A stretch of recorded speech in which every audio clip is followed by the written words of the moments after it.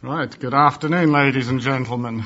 A lot of people are still finishing off their lunch, but we'll press on ahead because we're trying to keep as closely as possible to the schedule for the sake of people watching the live webcast. Our next speaker is Mark Harmsworth, who's a school teacher up in Wrexham, then also closely associated with the TP project, and he's just told me earlier today that he's actually going to be leaving teaching to work full-time for TP shortly, and he's going to be talking about current robotic perspective at key stage 2 and 3. The speaker was scheduled to follow straight after him, Ian Johnston. There's apparently had a car problems and not going to be able to be with us, so we'll try to move the subsequent talks up as far as we can there so that we can free up a bit more time for the discussion at the end there. So if I could ask all the speakers scheduled this afternoon not to try and fill up the time that's been freed up by Ian Johnston not turning up. Okay, if we can hand over to Mark Harmsworth now. All right, good afternoon. I think I've got the best slot of the day, actually, because everybody's still having their lunch, and there's so few people here, so I'm quite happy. One of the things I have given out, or hoped people have got on the way through, was a folder that probably looked like that. I know there's a couple of people that are on the side over on the here, which I'll point out. I'll go through some of this stuff in a minute because it does have some relevance. The reason for me talking today was to try and put a kind of an accurate perspective actually on what is going on at the moment in the schools. Because, well, you'll see in a minute.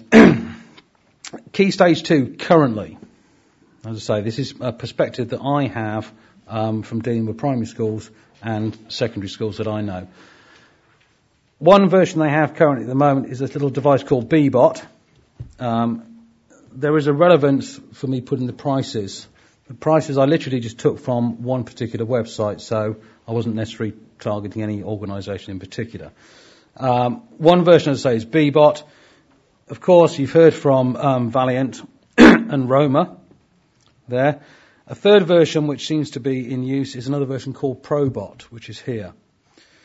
Now, some of these, Bbot and Probot, have software that can be loaded onto computers so that pupils can do kind of virtual kind of test driving and various controlled devices with. There is also in schools, of course, Junior Logicator, Fisher Tech, Connects Kits, and a whole raft of other kind of kit forms. As I say, there is a reason for these prices, because when I was asking questions of the primary schools in terms of systems and control robotics work, one of the big fundamental problems that they have is that if a teacher is in charge of D&T, they have on average between £300 to £500 a year for the whole of that school. So when you start to break down some of these kind of financial restrictions they have, you begin to see that some of the Bbots and the Romas and some of the software, for example, takes quite a hefty chunk of their budget already. Also, of course, in primary schools, you're dealing with non-specialist teachers delivering the content. And bless them, they do an absolutely sterling job trying to encourage these kids and be supportive and just bring out new things into education. So, in the primary schools, they're very, very heavily reliant on outside agencies or specialist people to come in and deliver specialist skills. Now, the schools I was talking to, I'm actually based in North Wales at the moment, in Wrexham. We have Careers Wales, who come into schools and deliver kind of specific modules every now and again. And some of their work is also supported by the Set Point, which is based in Glamorgan University, and a whole load of other things. So they're the ones who are asked to come in and deliver all of these kind of curriculum requirements to the schools. There is also, for Key Stage 2, the teachers are under massive amounts of time constraints. And this is another thing I'm going to point out very shortly. Because, of course, the primary teacher has got so much to do within the course of their day that they don't necessarily have the time to develop new kind of ideas, new courses, new exciting things because of the time restrictions, because they've got to cover every single subject. So I'm going to just move on briefly to Key Stage 3, what is actually happening at this moment in time from my perspective. We've got, of course, Pickaxe. We've got the chip factory. We've mentioned some of these things. Another one as a control software we've got is Logicator. And, of course, I know other people around here are going to talk about this later on, loads of Lego stuff that's coming in. Just a few pictures there. Now, I've included, possibly a little bit controversially, a picture on the far left-hand side to do with air muscles. And I'm actually going to draw back on that in a minute, because I know that it's something that I've been kind of pushing for years through the ways I can. Secondary schools. Again, constraints on time, budgets, etc. My budget at my particular school currently, for an entire year, we get on average about £7,500. Now that has to cover everything from food, textiles, resistant materials, graphics, systems of control, and so that £7,500 very, very quickly disappears. So if you broke down the number of pupils you've got in a school for that amount of money, it becomes a very, very small amount of money. So, of course, one of the things that we have to bear in mind are these budgetary constraints. Another thing, which I briefly touched on earlier, was about the time to develop new ideas. How many people in this room at this moment in time could put up their hands if they are actually still a teacher in a classroom? 2, 7, 8. Okay. And I include myself here as well. Okay. So, congratulations to you, because you are kind of almost the enlightened ones. The reason we're here is we're looking for new exciting things all the time. Okay. A lot of teachers haven't got the time to be developing new ideas. Okay. Which I think is a fundamental issue here, which I'm going to touch on a bit later. So that is one thing. We've also got constraints with the timetabling, as somebody mentioned earlier. The grades, exam grades, constantly driven by the statistics that the school put out and the data that they're kind of saying you must reach this target by. Okay? A lot of factors are being put on us to make sure we deliver. Another one here is to do with head teachers. Now, I was having a discussion during the kind of lunchtime break about this. I was talking to my head teacher about this in terms of kind of career development. And how can we as teachers get out there to get the career development is the important thing. And there were kind of two key points that kind of came across. One was in terms of the funding.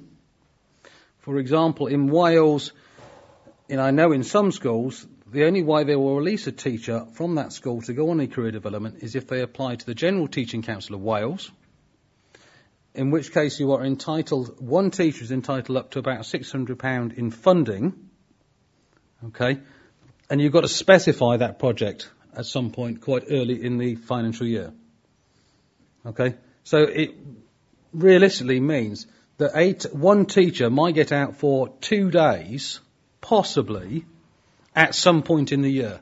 And that is the only way schools will allow teachers to get the funding to go out of school. The other thing that was interesting was the head teacher, in terms of him saying that he was concerned about the quality of learning that is being lost from the teacher not being in that classroom. But then it kind of struck me that if the teacher doesn't have the career development, then they can't get the better quality in the classrooms, and it becomes a vicious circle in terms of overall quality. So I couldn't really quite fathom that one out.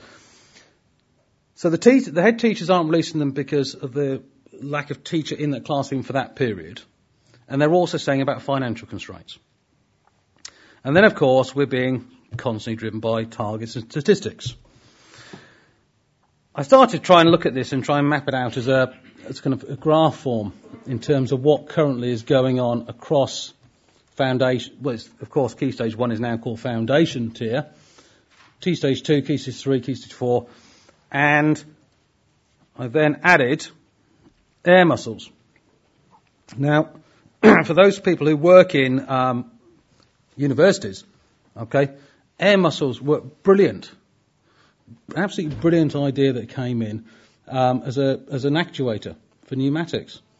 And I came across this many years ago from Salford University when they were doing some stuff. But they can be created so cheaply. Okay, realistically, I was building air muscles for an artificial arm, and I was making each one for less than about £1.50. Okay, and that included the kind of the proper pneumatic fittings. And of course, that can be linked into pneumatic systems, and it just gives a different perspective on what is happening within pneumatics. Now, this comes back to what Torben was saying on the very first thing in terms of his picture of iRobot. Because iRobot, of course, the whole design of him was using air muscles as a kind of a humanoid type of actuator. And I think actually we could be trying to get these back into schools, probably Key Stage 3, Key Stage 4. Anyway, that's just a bugbear of mine. National curriculum, there's been a lot of discussion about this recently, even this morning, in terms of where the robotics could fit in. I've literally just tried to do it here. Just so I don't really want to go over all these points. But of course, in Wales, we have a slightly different national curriculum. Okay? So of course, everything's slightly peculiar. So you can see at Key Stage 2, they're saying 4B, 4C. In the revised national curriculum for Wales, it's 0.15. Okay? It's almost saying the very same things. Again, Key Stage 3, again in Wales, we've got a new revised curriculum for Wales. So that's different. To give you some idea, I reckon at the moment that Wales is actually at least a year behind where England is now. That's just a point. In this little booklet that I gave out, or most people should have had, there will be a document. It's just a page of document. But many years ago, TEP, when they were involved in the techno games, did a mapping task in terms of how techno's games fitted into the national curriculum in terms of kind of group work, individual work. And you'll see from in this booklet, one of these pages has much more in-depth information about how that was mapped to the national curriculum. I think it was then actually, rather than the new revised versions. If you just be aware of that. So that shows that TEP has spent quite a considerable amount of time doing some mapping on this back in Techno's Games times. The other version that is in your little booklet was another booklet that we put out concerned with kind of very simple forms of motion and very easy ways of creating movement, predominantly using a lot of the TEP resources. Okay. I put it all into a folder at the moment because, as Ashley pointed out, come the summer I'm actually leaving teaching, and I'm not working full time for TEP, but I will be working part time for them, developing some of their new projects and being involved in the new diplomas in engineering. And going to a point somebody said a while ago, what we're trying to do at TEP is to create the support materials that can go out to the consortiums so that they can then deliver it in a particular way. Okay, of which at the moment we've got about, I think there's definitely 3 modules or 3 units that have already been written for the higher and advanced levels. And gradually we're going to start to introduce more and more of these. And a lot of these will go up through the TEP website and under the new website, which is actually, this is the latest version of News and Views, which I only got yesterday, but there'll be a new dedicated website for the engineering diplomas, which is EE2, E squared basically. But that's for your benefit. Of course, what we have done in the past, TEP, and in schools, that's been very successful, is developing a lot of kind of very simple kind of robotic movements. Now, these are just a few examples that have happened over the years in terms of very simple movements. Most of these are kind of DIY type principles. using some component kits, for example, the clunk kit gearboxes, using the pickaxe software. Some are using kind of simple on-off switches, but could very easily be adapted to having kind of sensory systems built onto them. We've also got behind us quite a lot of history in terms of doing all the drawings and support material. A lot of these drawings originally were done in Pro Desktop, but now we're also going across to the Pro Engineer stuff as well, because that's coming into schools as another system. The little one on the left-hand side, bottom left actually, should have been an animated sequence, again done in Pro Desktop, Pro Engineer, but I didn't export the file properly, so I'm sorry about that, it's not working. Another thing which I picked up on from this morning was we're very good about talking about what we're going to do or what we'd like to do. But I think one of the things we need to also address is how are we going to get that information out there so that the rest of the teachers are a little bit more enlightened. Now, at the moment, as you will see from the little pack that I gave you, News and Views, that's published. We publish a magazine it's 4 times a year. No, it's not. It's actually termly, sorry. Once a term, we try and get an article, a magazine out. You can see the quality and the calibre of the information from the one you've hopefully got in front of you. So all I've literally done is extracted some pages from some of the information, some of the previous News and Views, showing, for example, kind of little tiny sumo bots. There's a Mars mission. Cyber Pets, that was a little 6-legged walking robot with sensors and all sorts of other things. I've put also this picture back to do with the air muscles, because I think, something we need to start looking at and addressing. Because, of course, with the new diplomas for engineering that are coming in, it's all well and good us kind of saying, this is the new diplomas for engineering, here, and then kind of letting everything else fall by the wayside at earlier stages. If we've got the diplomas in engineering here, we've got to start looking at putting in place these things at Key Stage 3, and again back into Key Stage 2, to support these pupils as they come through to do the diplomas in engineering. So it's kind of taking a bit more of a kind of a global view on things. And I think that is me done. So if anybody has any questions, please feel free to ask me.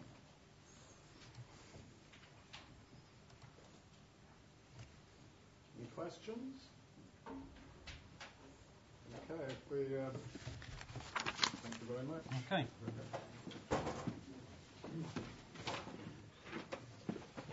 There's a connection there with our next speaker and the Techno Games, because our next speaker is Adrian Marshall, who was very much involved in the BBC Techno Games and the Roboteers in residence, and he'll be speaking about Roboteers, teachers, and promoting maths and physics.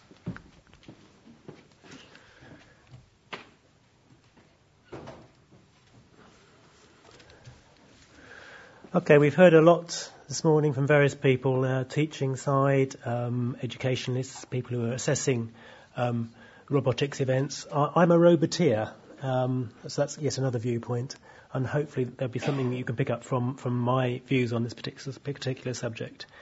I say I'm a Roboteer, that's not my proper job. I have a day job which is manufacturing machines to make food equipment, and that pays the money, if you like.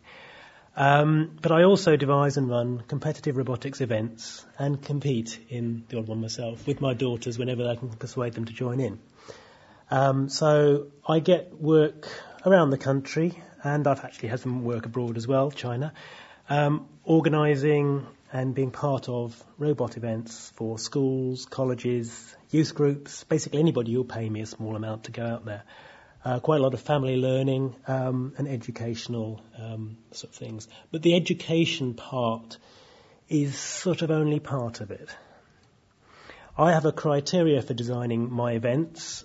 Basically, it's events I would have loved to have done 30 years ago when I was a kid. Okay, and that's not a bad starting point. There's a number of criteria, not quite as esoteric maybe as some of the criteria we talked about earlier. They've got to be cheap. Schools, as we know, haven't got that much money, so I try and make it all from junk wherever possible. It's definitely got to be fun.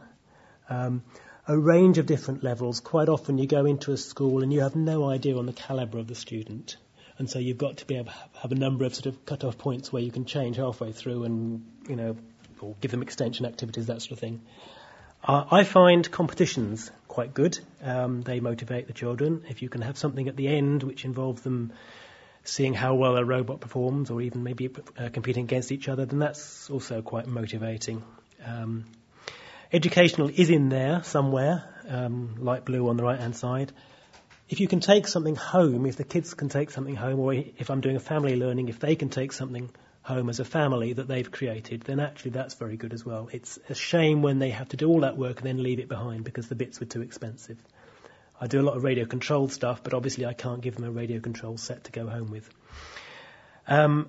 It also has to demystify technology to some extent. I'm a great believer in taking things to bits. There was comments earlier today about children making things. Well, taking things to bits is the prerequisite, I reckon, to making them. If you can take them to bits and make them again afterwards, then you're a full engineer.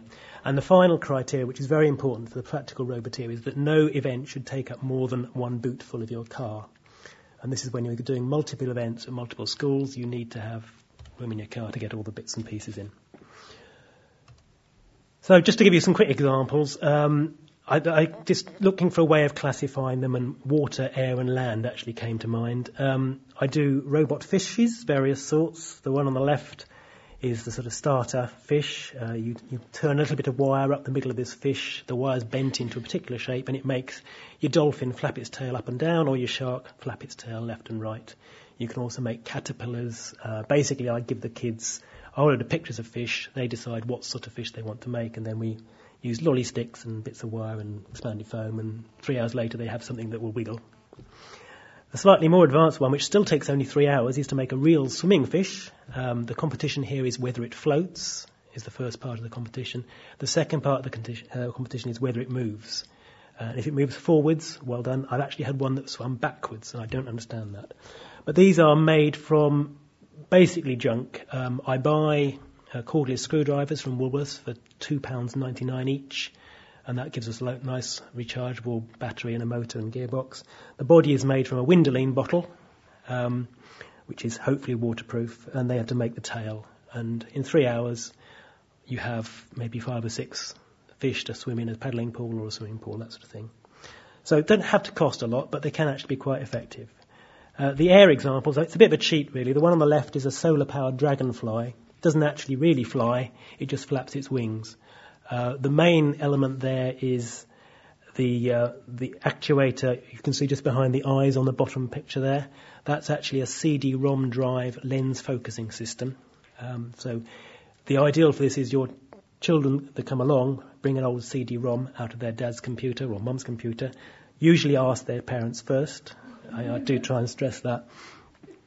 And they build with a little bit of soldering, and this is probably their first bit of soldering they've done, a little circuit board which makes the wings flap every few seconds in bright sunlight. And as you can see, there are days when I make quite a lot of those. I made 11 in one day, which was too many. On the right-hand side is a very, very basic one. I do this one in primary schools. This is basically, in techno games, I did a high-jumping frog. It did quite well, got 5 metres off the ground on one elastic band. This is the cardboard version, which just gets maybe a metre or so off the ground. It involves gluing together some bits of cardboard, strapping an elastic band across the bottom and letting it jump. Kids of all ages love it. I'm doing one at Cubs this Thursday. And you can do it in small teams. They get something that takes home at the end. And it costs, I think, £2.40 for the kit. And that includes me going along and doing it all as well, I suppose. The land example is a bit more conventional. So diagonally across the middle there are some radio-controlled stuff, tying into the sort of Robot Wars type thing, which again is just a bit of cardboard to get the body and a radio set that I supply.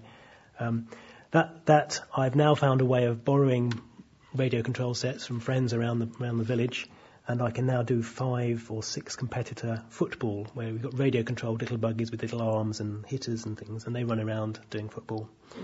Now, is this educational? I don't know. It's great fun, and the kids enjoy it, and the parents enjoy it and stuff. On the right-hand side is a big scorpion that was done at my local school over a period of weeks to make a large scorpion with a working tail, which is what the kids wanted to do. I went in and said, what do you want to make? And a term later, I suppose, we came out with that.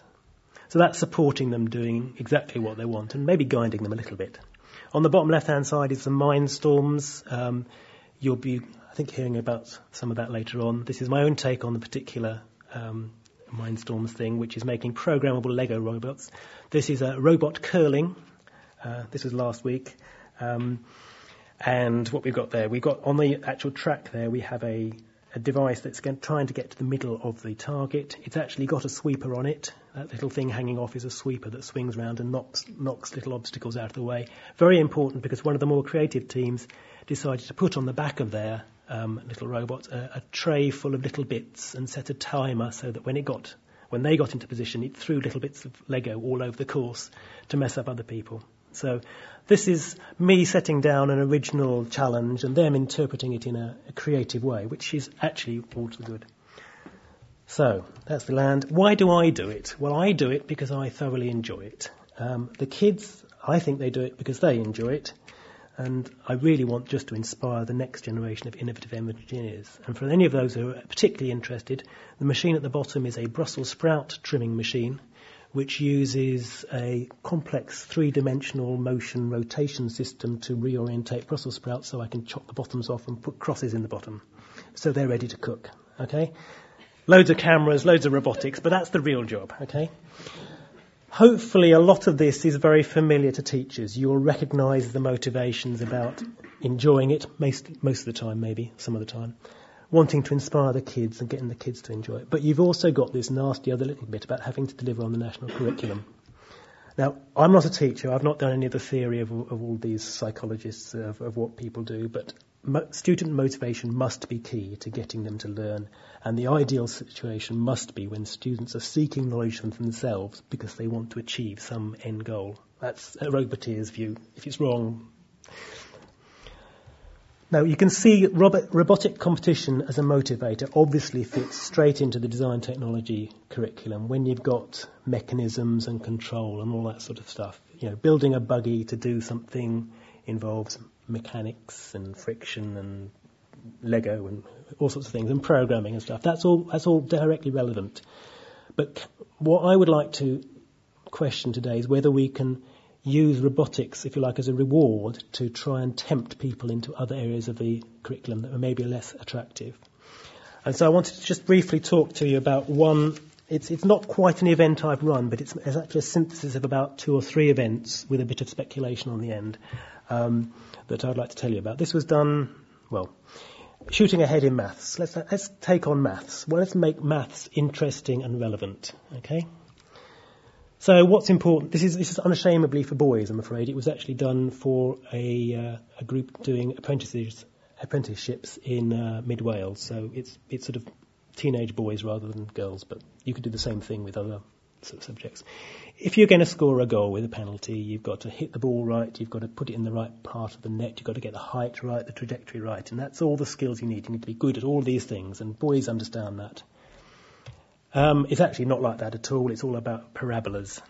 Parabolas and equations of motion are not usually the most interesting thing in the world, but I managed to get 4 guys really enjoying parabolas. First of all, I wanted to explain to them what a parabola was. So we went into the boys' changing rooms, and with a length of pipe, and we connected it to the tap, and we squirted water from one sink to the next. And as you can see, it makes a beautiful parabola, because it's got to, because it's behaving as an individual particle. So they then went off and measured the range that you get for various angles. Okay? And then we came back into the sort of workshop where I was working, and I explained a bit about equations of motion and accelerations and things. And we set up a very quick little spreadsheet that I'd pre-prepared. And I then made a prediction. I said, well, if you set your water flow to this particular angle, you will get this particular range. Don't believe you, they said. So they then went back into the changing rooms and tried it for real, at which point we've justified the maths. Okay, the maths really does help you find out what that stream of water is going to do. Okay, so that's a little bit of IT and a bit of physics stuff sneaked in there if we're careful. What I then went on to say is actually we're not going to do squirting water from sink to sink, although that is great fun. What we're going to do is some sort of target accuracy, kicking with robots, I've called, not walking with robots. Somebody else is doing that. This is kicking with robots. And there's a whole range of different ways you could actually build something to kick, depending on the level of the children that you've got. There's a little Lego one, which has got a servo driving it, kicking a ping pong ball. There's Meccano there, which is quite a rarity nowadays. And actually at the technical college where I was doing this work, they welded up their own little bit of aluminium to make this one on the right. You can spend a lot of time working on different mechanisms to get nice accelerations. You could just do it with a catapult and an elastic band and pull it back. But the important thing is that the competition at the end is target practice, but it's not target practice. I'm giving them no time to practice. Okay? You can always get something accurately lined up by having lots and lots of goes and adjusting it. The trick with this particular contest, in order to give the value to the maths, was to give them no chance to practice. So they were having to rely almost entirely on their mathematical predictions of what their device should do. So to do this, I just basically changed the target. Maybe give them a couple of goes on each just so they can sort of hone it in a little bit. And then they have to understand that the different trajectories move in different ways. And so those that have understood the maths well are accurately able to predict how to set up their kicker for the next round. Okay? So there you've got an example of maths giving you a competitive advantage. So, I've tried to summarise here. Roboteers, like myself, well, I love developing different events that involve making things move and controlling stuff. And I'm more than happy to help train teachers and deliver those events, that sort of thing. Teachers need to obviously identify the relevance of each of these parts and do it to the curriculum. A lot of the stuff I do tends to be in what they call enrichment activities. I do an after-school enrichment club at one school. Some of my stuff goes within the curriculum, but not all of it by any means. And it's a matter of bending, or at least making it obvious to teachers what sort of things can be made real by using robotics.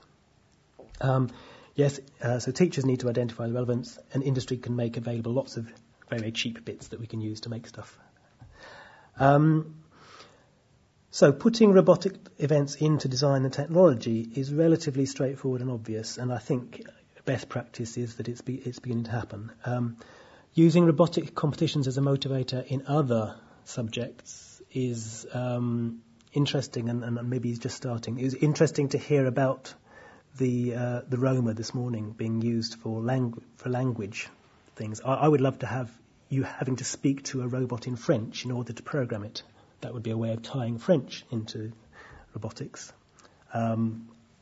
We can discuss other ways of doing that. But it's all about multidisciplinary and blurring boundaries and cross-training and teachers' education, all sorts of things, and coming up with the specific events that suit. The idea of going away with teachers for 2 days to come up with an event that was relevant for their kids sounds wonderful. So I'd love to get involved with that. And that's really all I want to say, really. Any questions?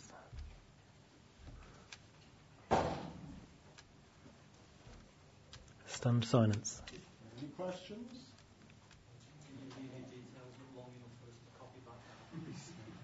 There's some brochures, or there will be brochures at the front here, which I'll pop down there. Okay, an issue that's come up over and over again, and this was no surprise to me, was that of continuing professional development, the need for teachers to gain training and support in introducing robots in the curriculum. Now, I did have my friend and colleague Charles Denscombe lined up to speak about that. Charles is an advanced skills teacher in electronics there, and he was, as I mentioned right at the beginning, was one of the people that sort of sparked off series of events that led to this workshop. And unfortunately, or maybe fortunately from his point of view, his wife had different ideas about what he should be doing right now, and she booked a holiday for them in Portugal, and I can tell it's well-deserved because he works very hard. But Charles is, a lot of the things he was going to say based on his experience from running Marconi ECT and other training workshops for electronics teachers from all over the country have been distilled onto the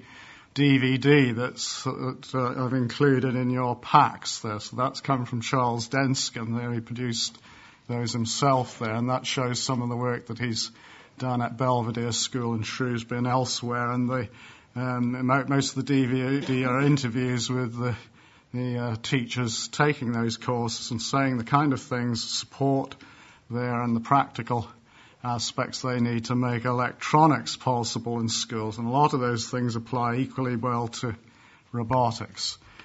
There, in Charles's absence, I asked our next speaker, Rob Widger, to slant his presentation towards teacher training, because I know he's done a lot of that with the Lego MINDSTORMS. There, Rob Widger used to work for Commotion and now works for Lego Education or DACTA there, and has a lot of experience there with the MINDSTORMS, which is almost 10 years old now. And without any further ado, I'm not quite sure where your presentation is here on the computer. Okay.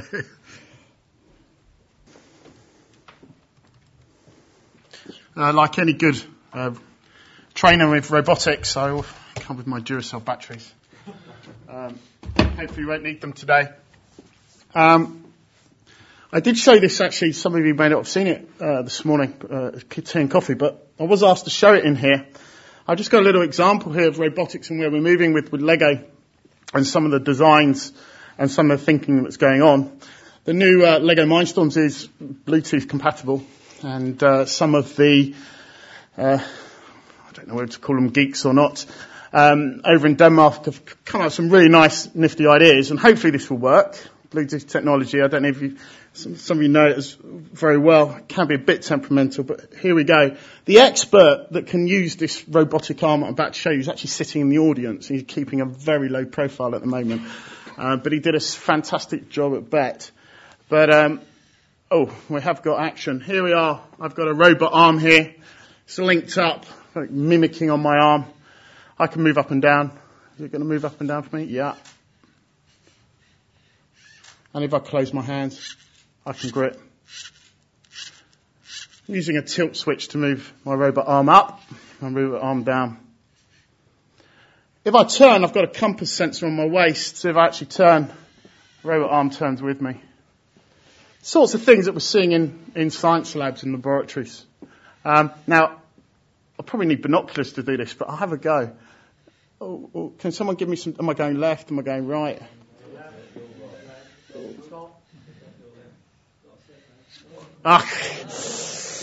Okay, I'll have one more go. It's got a range of about 20 metres. Sorry, cameraman, I'm moving out of range. But it's got a range of about 20 metres. Turn it off for a moment. But what I've got here is I've got an NXT model that was basically used as a robot arm that we built round someone's arm, and using the programming link the two of them up. It's a little bit jumpy because apparently one thing we did miss out is to do a bit of mathematical work to actually average out the degrees as we turned, and that's one of the areas that we've got to work on a little bit later on. Now, if I'd known I was a substitute for today, but it's good to be here. I showed that in a class last week to Year 4 children, and they were absolutely mesmerised by it. I didn't tell them I was doing it. It was sat in the corner of the room. I instantly got those pupils' attention straight away. I also got the teachers smiling and laughing. And if you can get teachers who are not technologists or ICT literate to actually be smiling and laughing in a lesson, you're halfway to actually getting teachers confident using this stuff. One of the other little clips I will show you at the start, let's see if it's going to work on here.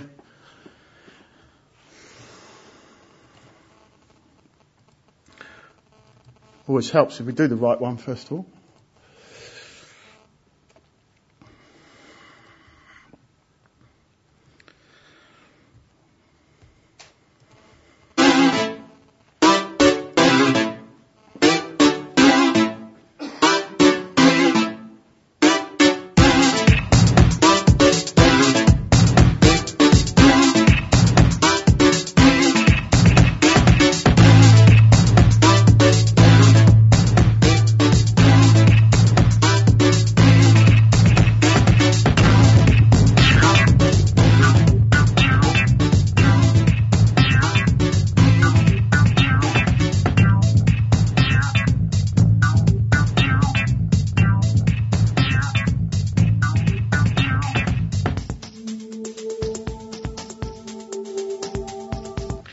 stop it there.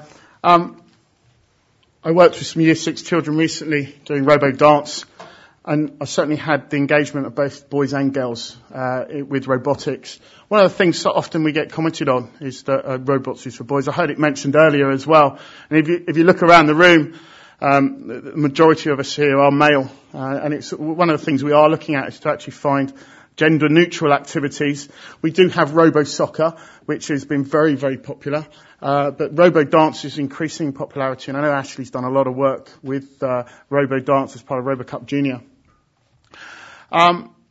Just to give you a very brief where I come from, it looks really glamorous, but it's not really. For the first 9 months of my job at DACTA, they gave me an NXT and they said, learn it. That was my brief. I spent 9 months playing with it at home, which my children thought was fantastic. The downshot was then I had to train all our dealers to actually use it. Unfortunately, I never got to travel to any of the countries that were involved. I had to be in one place and everyone came to me. So although it looks really glamorous, it wasn't at all. Before that, I was worked for Commotion, selling the RCX as it was. And prior to that, I was a LEA consultant with Hertfordshire LEA. And we went around, we can't promote, but we did go around using Lego MINDSTORMS as one of our alternative options for control technology. Prior to that, I was a Key Stage 2 teacher, and I actually used the RCX, the predecessor in my class, Year 5 children. It's about 9 years ago now. Long time ago. Having worked on Lego MINDSTORMS for 9 months solidly and thinking I knew everything, I went to do some training with a school in Belgium with teachers and pupils, and got asked some very challenging questions from some 15-year-old pupils in the session. And very humbling experience to have a 15-year-old child sitting across the other side of the room talking better English than I can, actually explaining the answer that I didn't know. And once upon a time, we were the font of all knowledge. I can remember my teachers at school. I thought they knew everything. Okay, I had no place to go and find out elsewhere, find out otherwise. This particular boy, 15-year-old Belgian child, wanted to find out a problem or a solution to a motor and why it was behaving in such a way. He got on the internet. He looked at the various sites, websites, blogs to do with the NXT. Found a geek in America, emailed the geek in America, got the information back, and had an answer for not just his teacher, but for me as well. It was a very humbling experience. And, we are no longer. We live in a world where there is information all around us. It's growing every day. And I think one of our fears as teachers sometimes is that, especially myself, is often, are we being left behind in some cases? I consider myself, or thought myself, very technological. I haven't got a Hoover robot that goes around my house cleaning.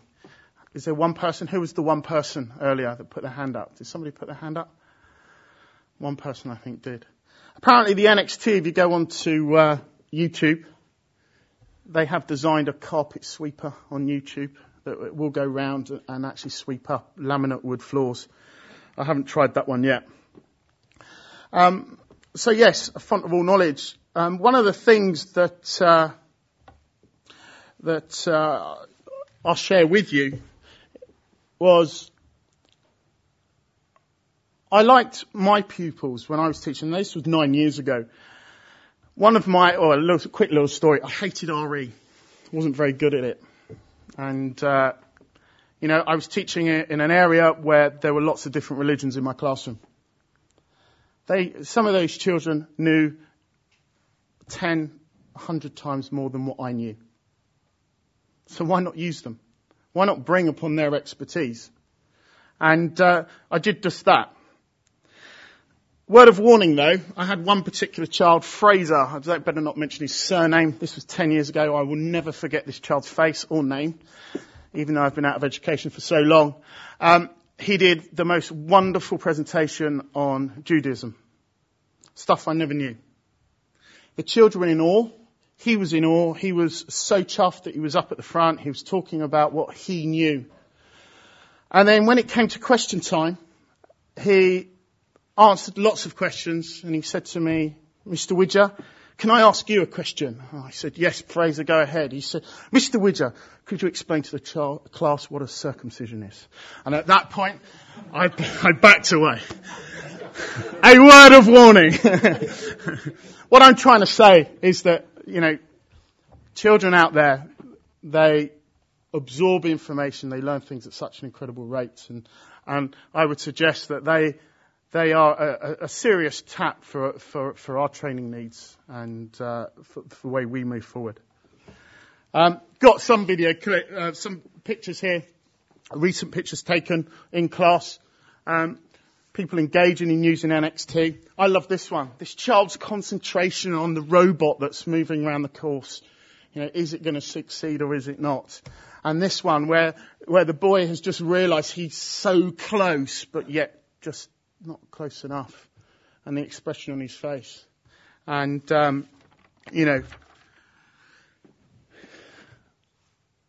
we've got to make sure that these expressions, these emotions, these feelings, we continue giving them these opportunities. I've got a picture of some group work going on there.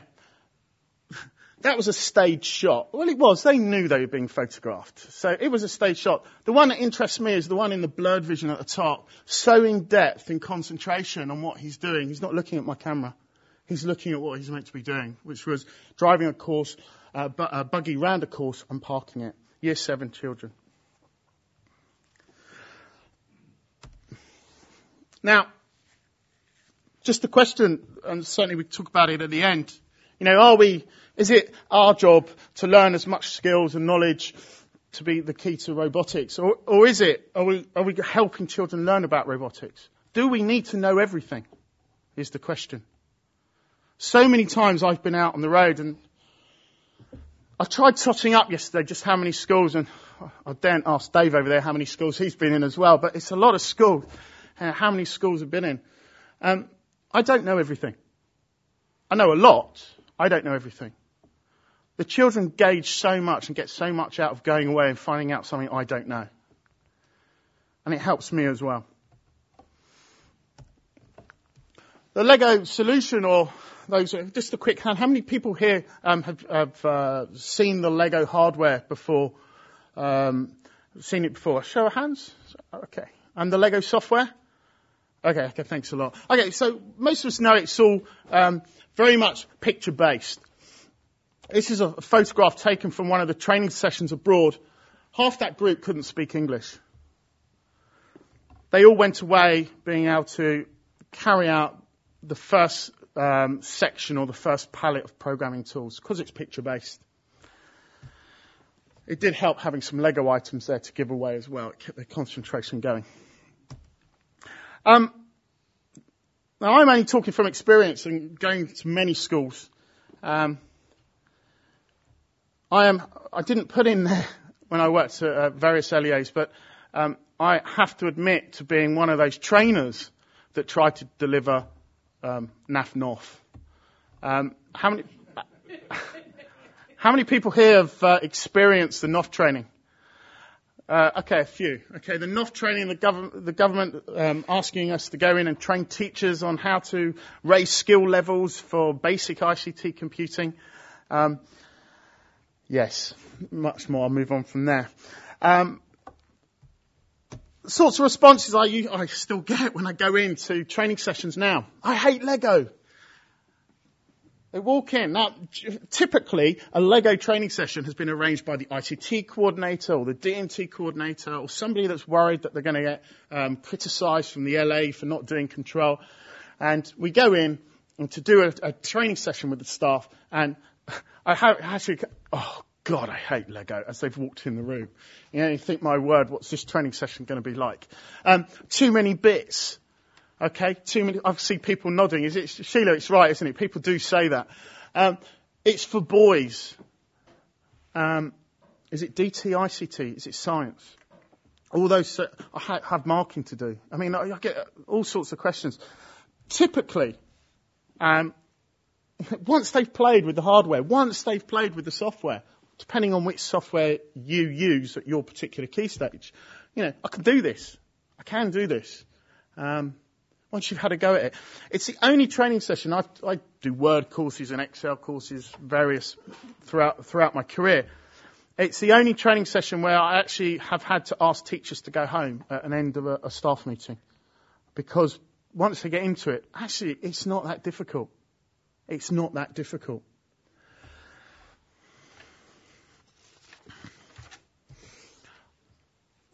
Certainly with the training, I could teach an adult.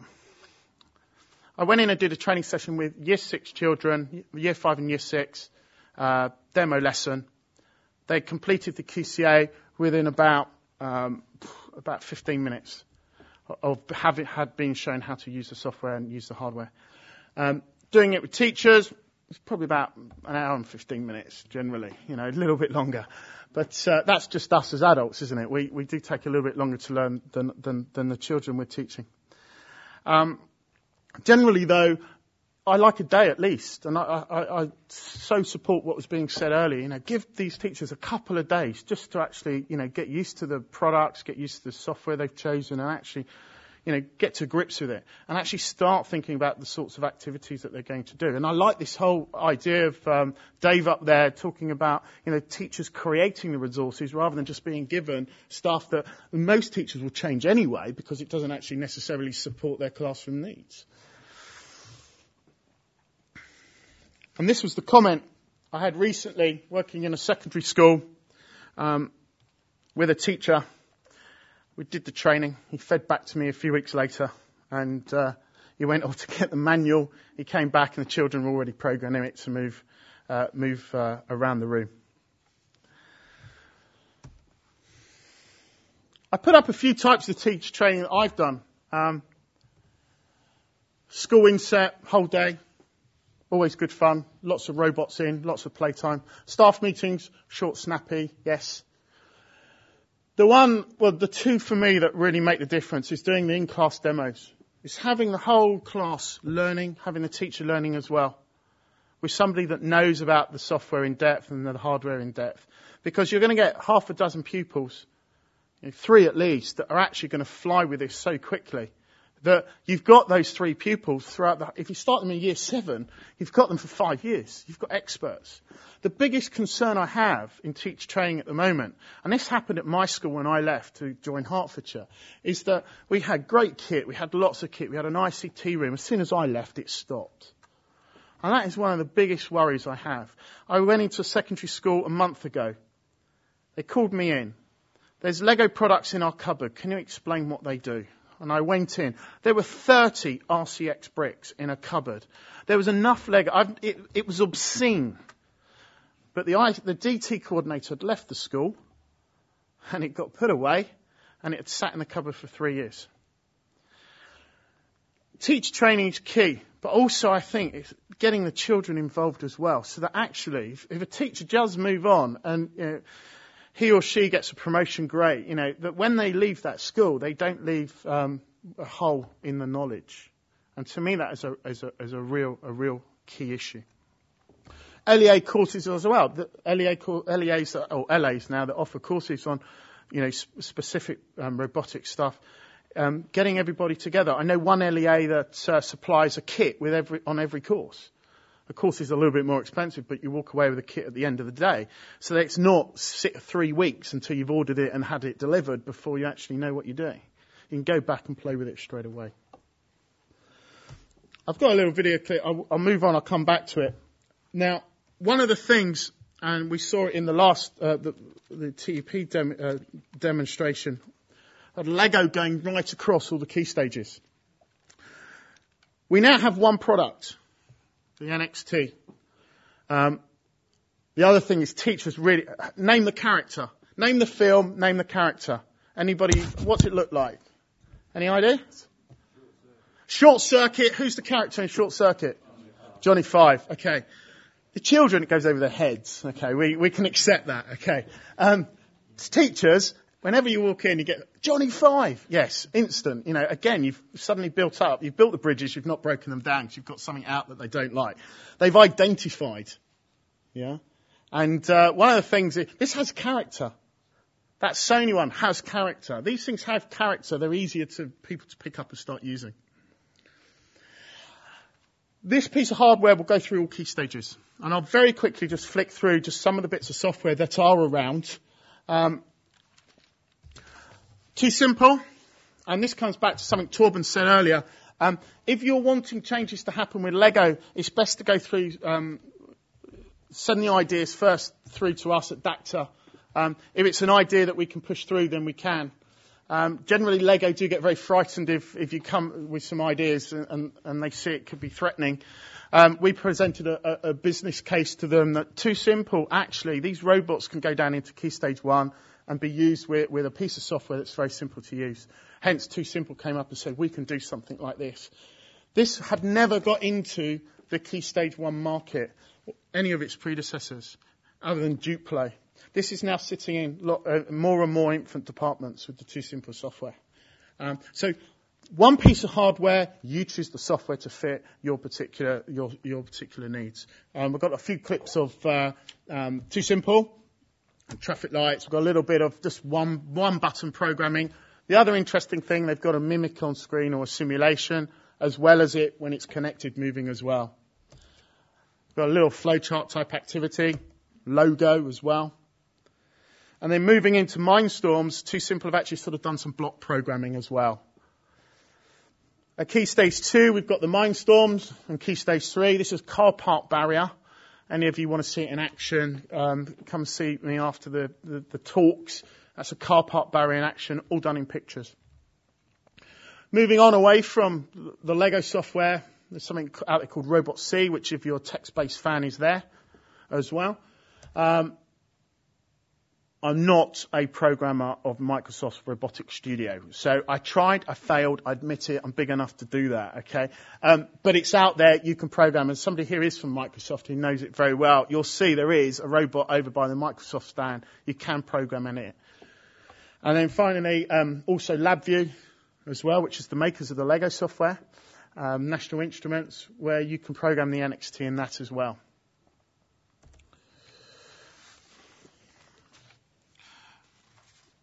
There's lots of resource books out there. I tend to rather do the training first. There's lots of teacher guides as well. And I'm going to ask everyone here a question, actually. We get a lot of books from America, Lego books, Lego NXT books and Lego RCX books, and also from the Far East. Is it necessary, someone can shout out and answer, is it necessarily to make it UK curriculum orientated to bring it into the market, or just bring the books in as they are and gauge the ideas from those books in those curriculums abroad? Just bring them in. Yeah? But match it as well.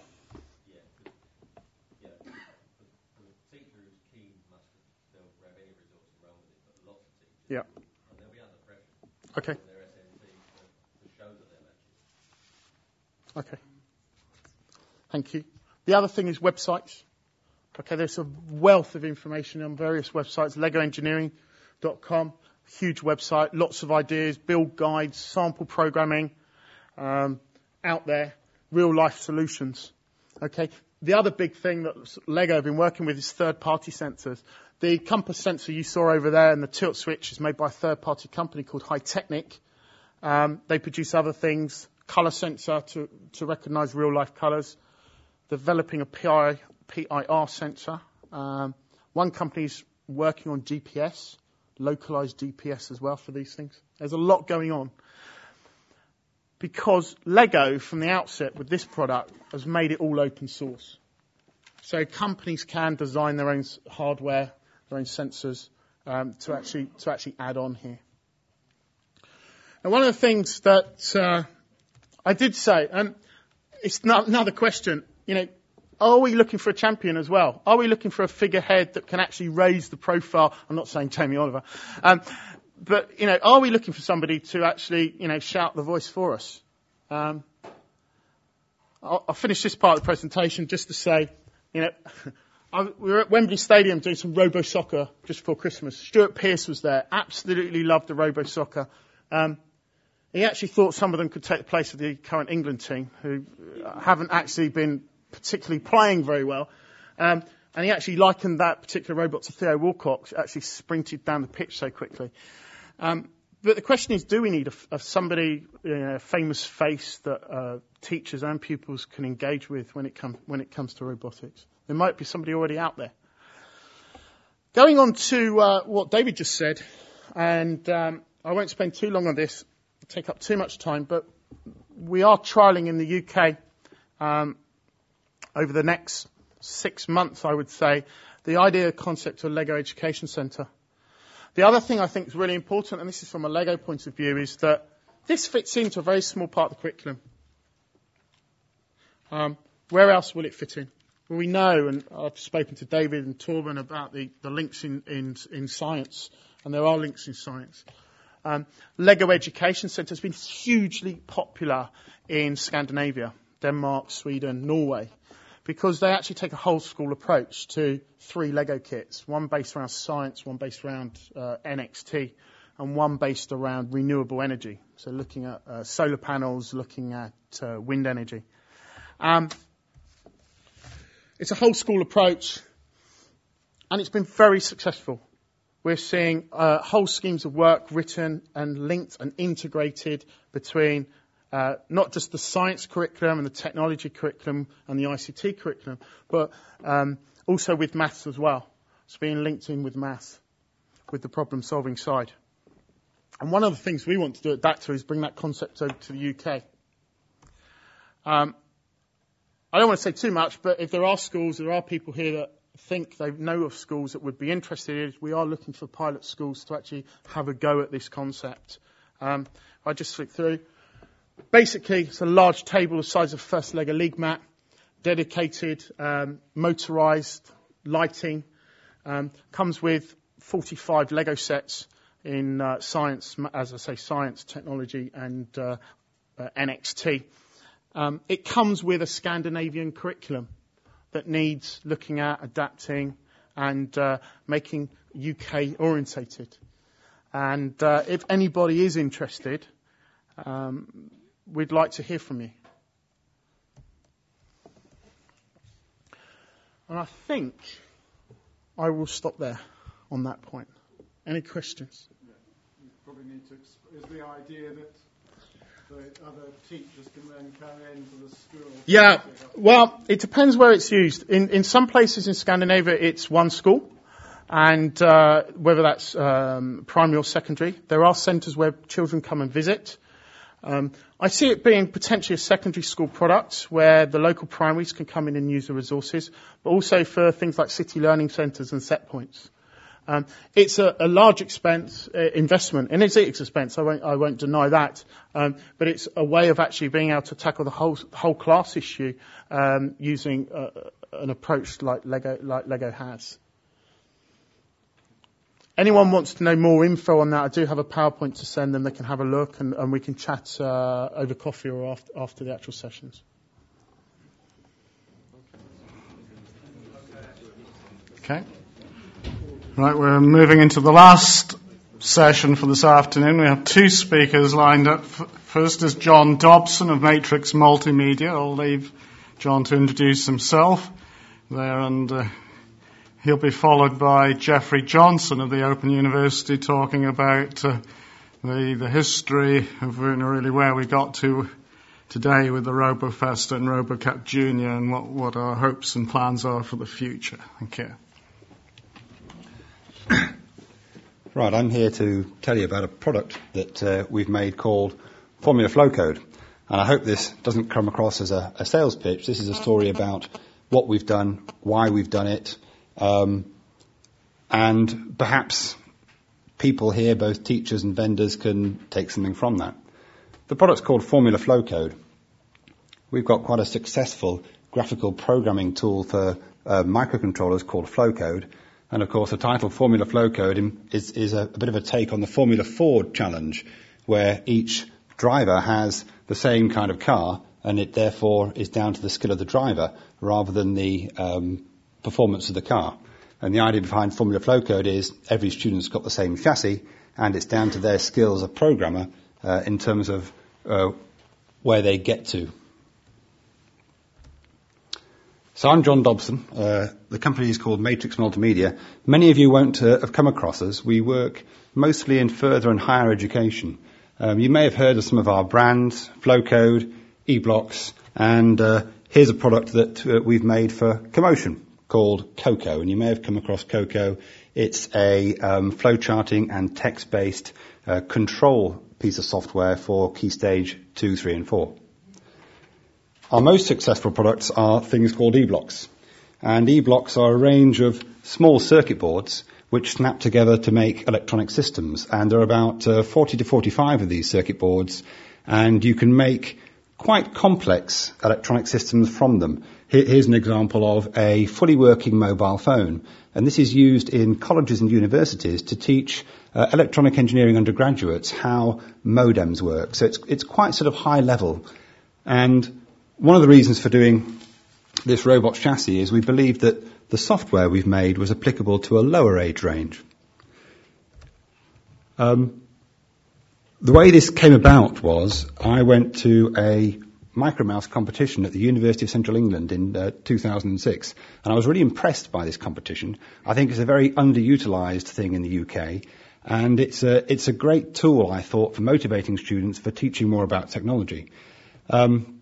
So we went to that competition. By December 2006, we had a design that was finished, and this was done in conjunction with a teacher from Belgium who was working for the Belgian Ministry of Education to reformulate their technology and electronics course. So we had the opportunity to work with some technology and electronics teachers from outside of the UK in doing this. We started manufacturing in about March 2007, and since then we've managed to sell quite a lot of them in various markets all over the world, but at the moment we haven't sold very many of them in the UK.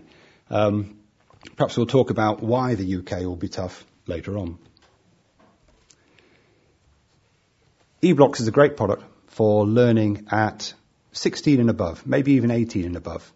It's very sophisticated, and it allows a massive range of products to be made from eBlocks.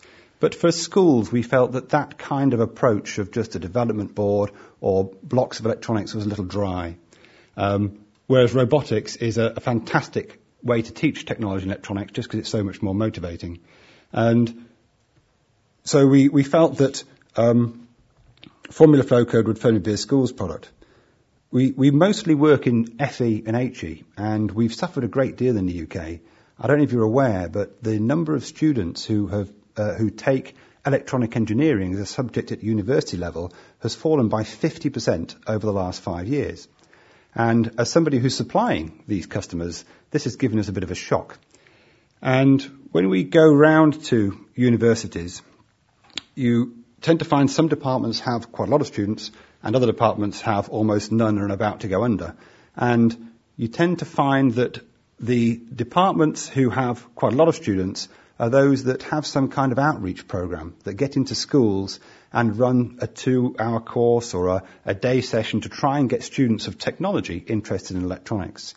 And another reason for doing Formula Flow Code for us was to be able to provide our university customers with a tool they could use in this kind of outreach program.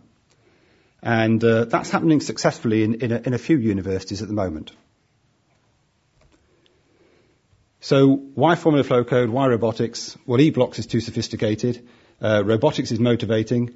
The micromouse competition is fantastic. We had an opportunity to work with the Belgian government, who stipulated that the cost of this product had to be €100, which for us was a bit of a challenge because it meant we had to commit to making quite a large number of them. And the great thing about this kind of product is it starts really simple, and it never finishes. There are PhD students who try and solve micromouse mazes and things like that. Let's have some details of the hardware then.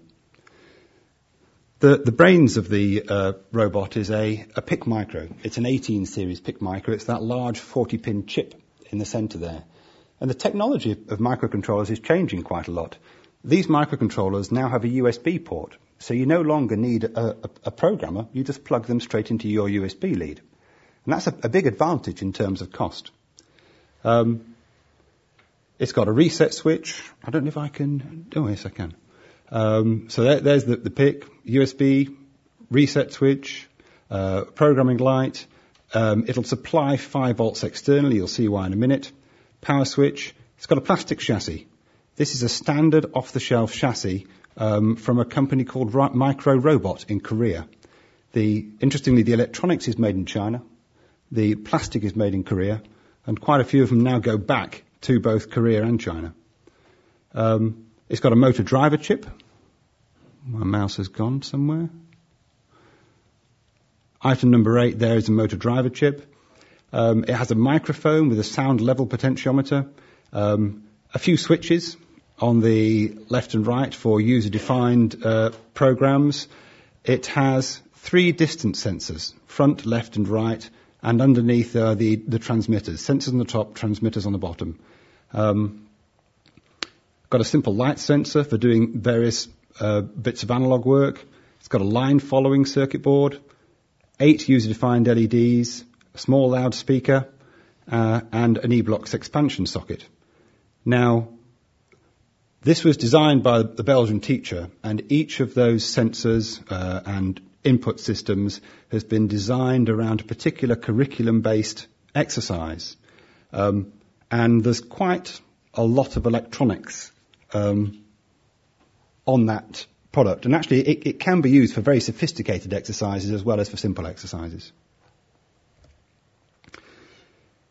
What you're able to do with E-Blocks is you can expand it by adding displays, by adding a Zigbee transceiver, by adding a GPS unit. So it doesn't just stop with that particular chassis. You can do quite a lot of additional, much more complicated work, which probably isn't relevant for schools. We have a graphical programming language, and this is not too dissimilar to other graphical programming languages on the market. This one happens to produce native hex, so it works with any chip from the particular vendor. And we support 3 different types of microcontroller, PIC, AVR and ARM. And the ARM is a very interesting change in this market. For the same cost as a 40-pin PIC, you can now have a 60-pin ARM that has a 32-bit processor with 128K of RAM, 32K of ROM, full floating point, and it's capable of doing a massive number of things. And that has some capabilities of changing the way that this market works. Flow code's used by quite a lot of people. It's used by people in industry as well as by people in education. And it's quite expensive. A site license currently is £700. And so because of that, we've made a free version available to schools. It produces hex, it's fully functional, and it's limited, as you can see there, to about 2K of ROM, 2K of code size. And there won't be that many projects based on this buggy or on PICs in schools which will exceed that. So with this chassis, there's all the software provided as well. And there you can see a screen image of flow code. There's all the different types of of flowchart symbols there. You drag and drop them onto the screen, double click, enter the properties and so on. There's a full simulator in here as well, so it'll simulate your project. And across the top you can see some of the components that you can drag onto the workspace. So we can drag on displays, potentiometers, input-output devices, and they start fairly simple with lights and switches, but work up through to internet components, various different serial communication components, keypads, Zigbee modules, color LCD modules, and so on. With the Belgian government, or the Ministry of Education, we were given a bit of a challenge, and their curriculum is very different to ours. They seem to do an awful lot more electronics between 14 to 16 than we do. And they wanted a product that wasn't just electronics, but bridged the gap between, say, a 13-year-old student's experience of a technology product like Lego and a real electronic product like this Formula Flow Code robot. And with our experience from making Coco, what we were able to do for them was provide a suite of off-the-shelf components where students can initially perform all of the exercises around the Formula Flow Code robot without having any actual knowledge of a PIC micro.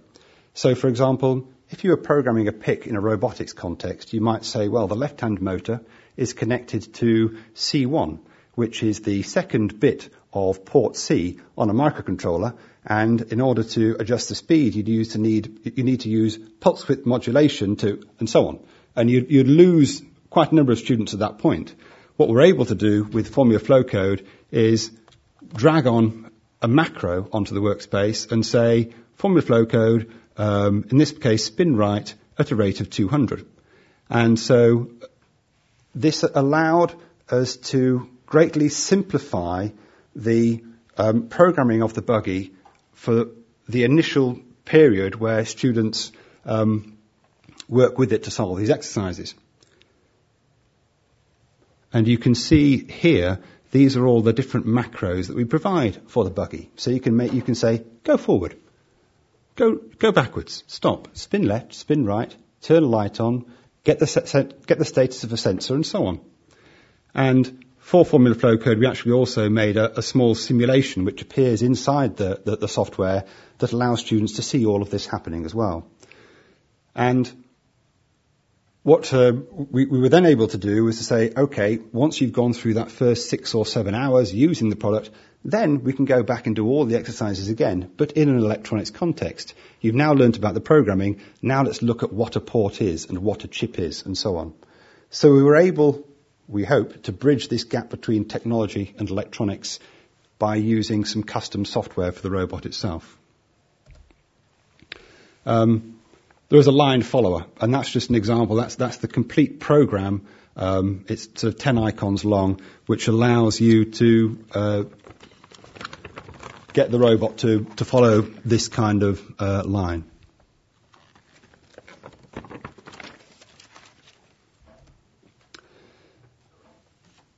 With the product, then, we produce for the UK free in order to allow universities to liaise with schools. There's a 12-page sort of starter guide which covers around 2 to 3 hours work, 2 to 8 hours work. Sorry. There is also for schools in Belgium and in Germany a book which covers the use of this product at the age of 14, and that contains about 50 hours work. And it's really interesting to see how technical it is. They go into the characteristics of the light sensor in quite some detail, for example, and have quite a lot of exercises about understanding sensors using graphs, and it's something that is reasonably sophisticated. So books are now available in German and Dutch, and well, maybe English one day. We also tried to come up with some jazzy names for all of the exercises in this. So, for example, we've got an exercise called Follow My Line, RoboPop. You can make the robot play a tune and also dance, a bit like a Lego system. There's one called I Can See the Light, and maybe we can see that working in a minute. And the exercises progress to be more and more difficult. And here you can see students tackling a typical micro mouse maze called a lefty. There's a strategy where just by following the left-hand wall, you can solve quite a large range of mazes just using one distance sensor. Another one, and this is the great thing about the micromouse competition, or the suite of competitions, it's really well thought out in terms of the events students go through. And this is one called a drag race, where you basically have a 7-meter line, and students have to just race from one end of the line to the other. And to do it badly is very easy, but to do it well requires quite a lot of expertise. What you have to do is the motors on the Formula Flow Code are actually run at different powers slightly, because it's not an expensive chassis. So you actually, in order to do this well, you have to calibrate the motors, run one at, say, 95% and the other at 100%, and only then will it go in a straight line. And that's another example of this exercise. It's dead simple initially for the students, but to do it well requires quite a lot of expertise. Other exercises is Daytona 5, just to race around a maze 5 times as quickly as possible. And then we have Pimp My Ride. So the idea here is that, again, the Belgian syllabus is interesting. It's a combined mechanical and electrical syllabus. And in the second year of use, the students have to do more mechanics, and they actually have to build a chassis for this electronic circuit board. And that's an example of the circuit board is designed so that it actually will control quite a lot of other robotic systems as well. That's actually a Tamiya chassis, and we're hoping to build on that with a little GPS board so that we can do some exercises outside. To do full maze solving requires a totally different chassis. Full maze solving, or for full maze solving, you need the robot to plot where it's been. So you need to monitor the number of revolutions that each wheel has made so that the robot knows exactly where it is. And it draws an internal map of the maze, and then it's tasked with going from the beginning of the maze to the centre of the maze as fast as possible. And this really is far too difficult for schools, probably far too difficult for many undergraduate courses, or far too time-consuming for undergraduate courses. And so to do that kind of thing, you need a different chassis. Okay, if we can, let's try and get a video just to show you it working.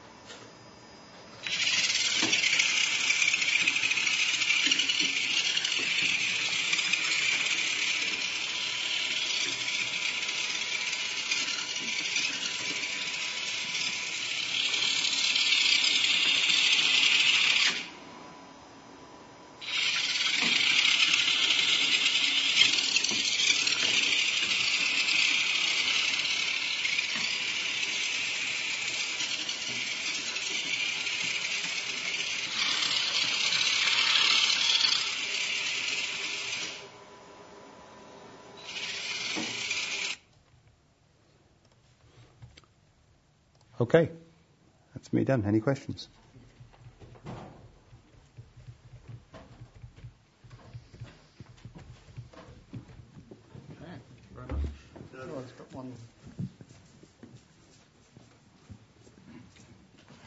It's very interesting to hear about the arm. Could you enlarge on that, please? Instead of using a pick, using an arm as a possibility in the future.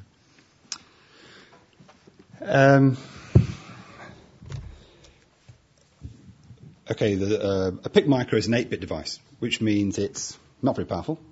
An ARM is a 32-bit device, which means it's very, very powerful. And ARMs work at 1.5 volts internally rather than 5 volts. And the cost of silicon is dictated by the area that the chip occupies. If it works at 1.5 volts, it uses less power, so it therefore can be designed with less silicon.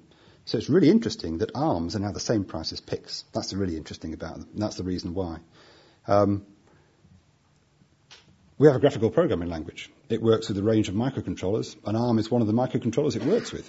If you write a program for a PIC in flowcode, you can just run the same program on an ARM. So you're all familiar with writing programs in flowcharts, so now you can use the power of the ARM in your flowchart programs. So it's odd that this technology has come about, but actually it's dead easy to use at one level.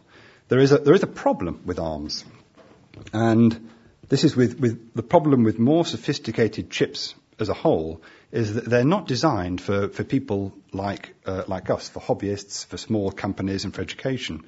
And they use horrible packaging. So they use enormous or 64-pin or leg packages that are all surface mounting. So there is a problem in using them in that sense, and we have a few ideas about how to get around that. So whilst it's only £3 to you, the trouble is, as a vendor of these chips, to make it suitable for use in this market as a general electronics component, I have to put it onto a small circuit board and then have some kind of, maybe a USB connector. So by the time I finished it to you, it will be about £15. But it does open up the possibilities of doing all sorts of project boards. Again, systems like that then wouldn't be that much more expensive than the current project boards in the market. Is that too much? Thank you very much. Okay, thank you. If there are any more questions, we can catch John at the end. Trying to keep the schedule. Our final speaker now is Jeff Johnston, and I'll leave Jeff to introduce himself. It's a great pleasure for me, somewhat late in the day, to welcome you all here and welcome the people who have already gone, because we do like having you very much, and we find these days absolutely fascinating. We like to hear what you have to say and to discuss things with us. I'm going to tell you a bit about the history of robotics and robotics education in the Open University, which actually goes back a surprisingly long time, I realised when I started to make this presentation. Some of the dates are a bit sort of mixed up, so if you're ever involved in this story and you find that the chronology is wrong, then please forgive me, because your life suddenly merges into one sort of blur at a certain age. So nearly there.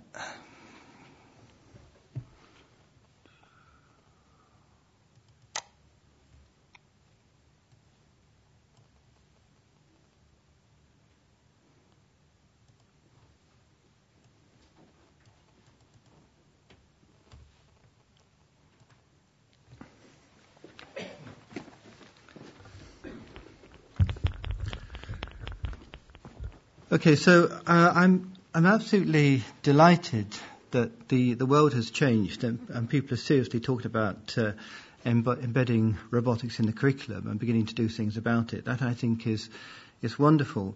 That we've been thinking about children and robotics, children and technical education for 8 or 9 years, nearly a decade now. It's always seemed to us almost self-evident that robotics has an enormous motivating power for children, or should I say for students. So now something is really beginning to happen. So for us, I'm not sure if this chronology is quite right, but in the 1990s, we had a course on mechatronics called Designing Intelligent Machines. In fact, it was a course on robotics, but on this course we had a couple of textbooks. We had an OU designed Lego robot, which actually was contemporary with the MINDSTORMS development. That we had something called Smart Lab, which was a huge software package involving control search, neural networks, rule-based systems, blackboard systems, fuzzy logic, vision, and other stuff I've forgotten about. And I see John Rosewell in the audience who wrote some of that, as did many others. This was a very popular course, enormously popular course with our adult students, attracted very many of them each year, and they liked the robot very much. That for me, I got into this robot soccer and ultimately RoboCup Junior through a connection with the Santa Fe Institute. So John Cassidy, who was at that time at the Santa Fe Institute, was the referee for some peculiar competition called Robot Soccer, run by an organization called FIRA in Korea. And so he duly refereed that, and when I went to visit Santa Fe, he said to me, well, you people at the Open University do robotics, why don't you try Robot Soccer? And the rest is history, so to speak. So we went to Korea in 1997, got involved in that. At the same time, there's a lot of other things going on. So many of you will know these sort of parallel stories too. But Henrik Lund, who's been an enormous force in robotics and robotics education, was at that time the Lego professor, so to speak, at Aarhus University in Denmark. Aarhus, I believe, is close to where Lego is made, and so they actually had a collaboration with him. And Henrik has done a lot of really quite extraordinary things. He's been to a couple of our meetings here at the Open University and told us what he does, and he has a very refreshing view of the use of robots with children, very creative. And it was Henrik's idea, Henrik and Luigi Pagliani, who had the idea of transposing the RoboCup competition, which is a grown-up robot competition, soccer competition, and trying to take it to children. Well, that's a very interesting thing to do because, of course, RoboCup itself is incredibly demanding. You've got all the engineering disciplines there at all levels, and that challenges the best engineering groups in the world. And the mission of RoboCup itself is to have a team of humanoid robots beat the world champion soccer players by 2050. And it doesn't take much thinking to realise that most of us, well, some of us won't be around in 2050, and we have to educate a new generation of engineers to do that. So the RoboCup mission took on RoboCup Junior seriously to try and get some education for young people. They started out, they had a competition in Amsterdam in, I think it was about 1999. I went to that. It was very interesting. It was full of energy and creativity, as is very common. And it began to get things going. And then in another parallel development, in 1999, some Japanese visitors came to the Open University, and they told me that in Japan, kids are not interested in technology anymore and how terrible that is, and how they wanted to motivate them and put the twinkle back in their eyes. And so they were setting up this thing called RoboFesta, since in Japan they did know that robot competitions actually are very exciting for young people. So they asked me to be the British representative of RoboFesta, which I said I would. And I knew at the time that life would never be the same again, and it's not been. And so that's how it kind of began. So in 2000, Henrik Lund went to Japan, and he negotiated with a company called Elikit, these soccer balls, which many of you will know, these infrared balls, which make this kind of robot competition accessible to young people at a price that they can actually afford, since at that time cameras were completely out of the question and other things too. And this soccer game has a long history. I'm sure many of you have been involved in it, and it certainly does motivate children, as some of the earlier talks have said. So it really does put the twinkle in their eyes. The problem with Robo Soccer is, of course, it's rather male-oriented. So one of the really great things that Henrik Lund did was to investigate robotic activities that might interest not just boys but girls too. And so he invented the RoboCup Junior dance competition, and that's of course my own favourite. I've been involved with that for a long time, and that motivates actually both boys and girls, and so you get mixed teams, and it's absolutely great. It really does great stuff. In 2000. There was the first formal RoboCup Junior competition in Melbourne, which I happened to go to, and again, it was absolutely marvellous. We had this RoboCup dance, and the kids were programming their robots, they were decorating their robots, and they were decorating themselves, and they were dancing with their robots. And clearly something very interesting was happening here, that these kids were really engaging. Again, I'm not quite sure of the chronology, but somehow or another we took a team, these two young people who happened to be the children from one of the OU academics, and they built this robot which had diaphanous wings and other things. So the girl was the designer and the boy was the engineer, and they put this thing together. And to my astonishment, they won the RoboCup Junior competition in Seattle. Around that time, again, not quite sure when, Tony Hurst and I'm not sure if Tony's here today, but we ran a competition with Blue Peter, and we challenged the kids to design a robot. So it was a paper competition. And we said that they had to tell us what it was supposed to do. So that was some idea of a specification, and they had to tell us how it was going to do it. So some idea of analysis, and of course they had to draw it. So they had to represent it and explain the technical aspects of it. It was an absolutely marvellous competition. We had 32,000 entries, which was the second biggest that Blue Peter had ever had. The biggest was to do with some football competition, not surprisingly. I expect we got more girls. Interestingly enough, the entry on this was more or less even, boys and girls. So this competition really did fire up everybody. This one here is one of the winners, which is a robot caterpillar, which was designed by a boy of, I think, 6 or 7. And when I asked him why he had a robot caterpillar, he said he likes caterpillars, which is a good idea. So we had all kinds of designs. We had 30,000 children. I think from looking through many of these, there were quite a lot of enthusiastic parents had put in entries too on behalf of their children, which we kind of filtered out. But there were a lot of interesting. So here you have a robot nurse, robot mums, of course, which are absolutely excellent for tidying up after you and cooking your stuff and looking after you. And quite a number of robot teachers who invariably had eyes in the back of their heads. So watch out. The prize for this competition was to take the children and their parents to Tokyo and RoboFesta in Yokohama. And I have to say, it's one of the most difficult things I ever did. Being a travel agent for all those children in Japan is really quite something. But we survived. So one of the nice things about being involved in RoboFesta and RoboCup Junior is that we've got a really tremendous number of great people have come and helped us over the years. We held the RoboCup Junior competitions at Bletchley Park, which of course is very exciting because of its associations with Enigma and Alan Turing. And one of the people who came one year and gave us an incredibly good lecture was Steve Grand, who is the creator of this robot called Lucy, which is an orangutan, I think probably the only robot orangutan.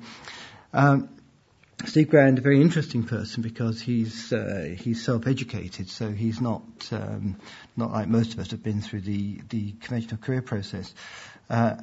However, a man of tremendous accomplishment, and I'm delighted to say he's going to become a doctor of the university in just a few weeks' time, which I think is excellent recognition of his skills and what he's done. So, fast forwarding a bit to what we're doing in the Open University, around about 2004, Tony Hurst and I wrote this course called Robotics and the Meaning of Life. It was a 10-point course. And again, John Rosewell was involved in this, and John wrote the Robot Lab software for us, which enabled us both to simulate the behavior of a robot and to control a real RCX robot with exactly the same code.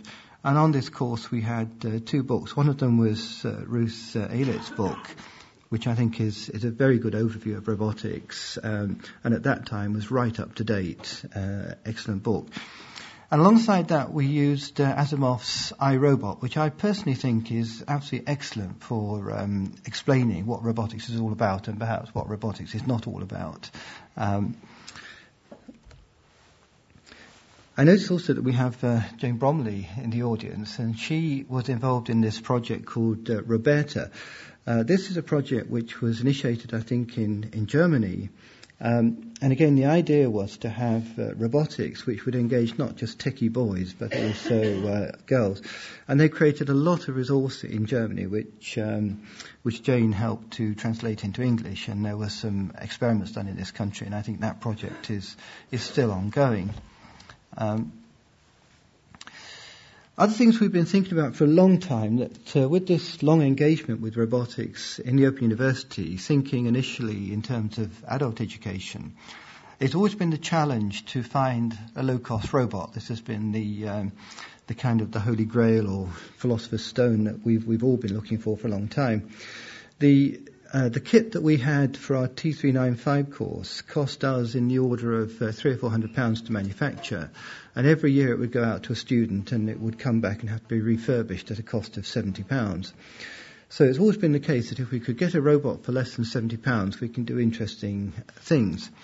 And anyway, we're hoping that we may have found some suitable low-cost robot kit, which will then open up a whole world of new possibilities for us, but also possibly for you too. So we at the Open University, we're really very, very interested in embedding robotics in the curriculum. We're interested in it because it's an intellectual challenge, but we're really interested in it because we think it will improve education in this country. It'll improve technical education, STEM education, many other kinds of education too. I'm told that somebody told us earlier that robotics can be used for motivating writing, clearly.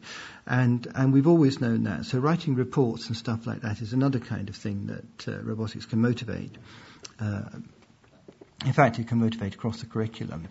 So we're interested in robotics. We're interested in the curriculum. We're interested in your curriculum. We're interested in our curriculum. So please do talk to us. Hopefully you can work with us, and together we can realise the dream. Thanks.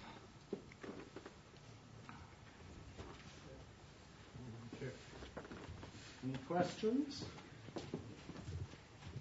Okay, good.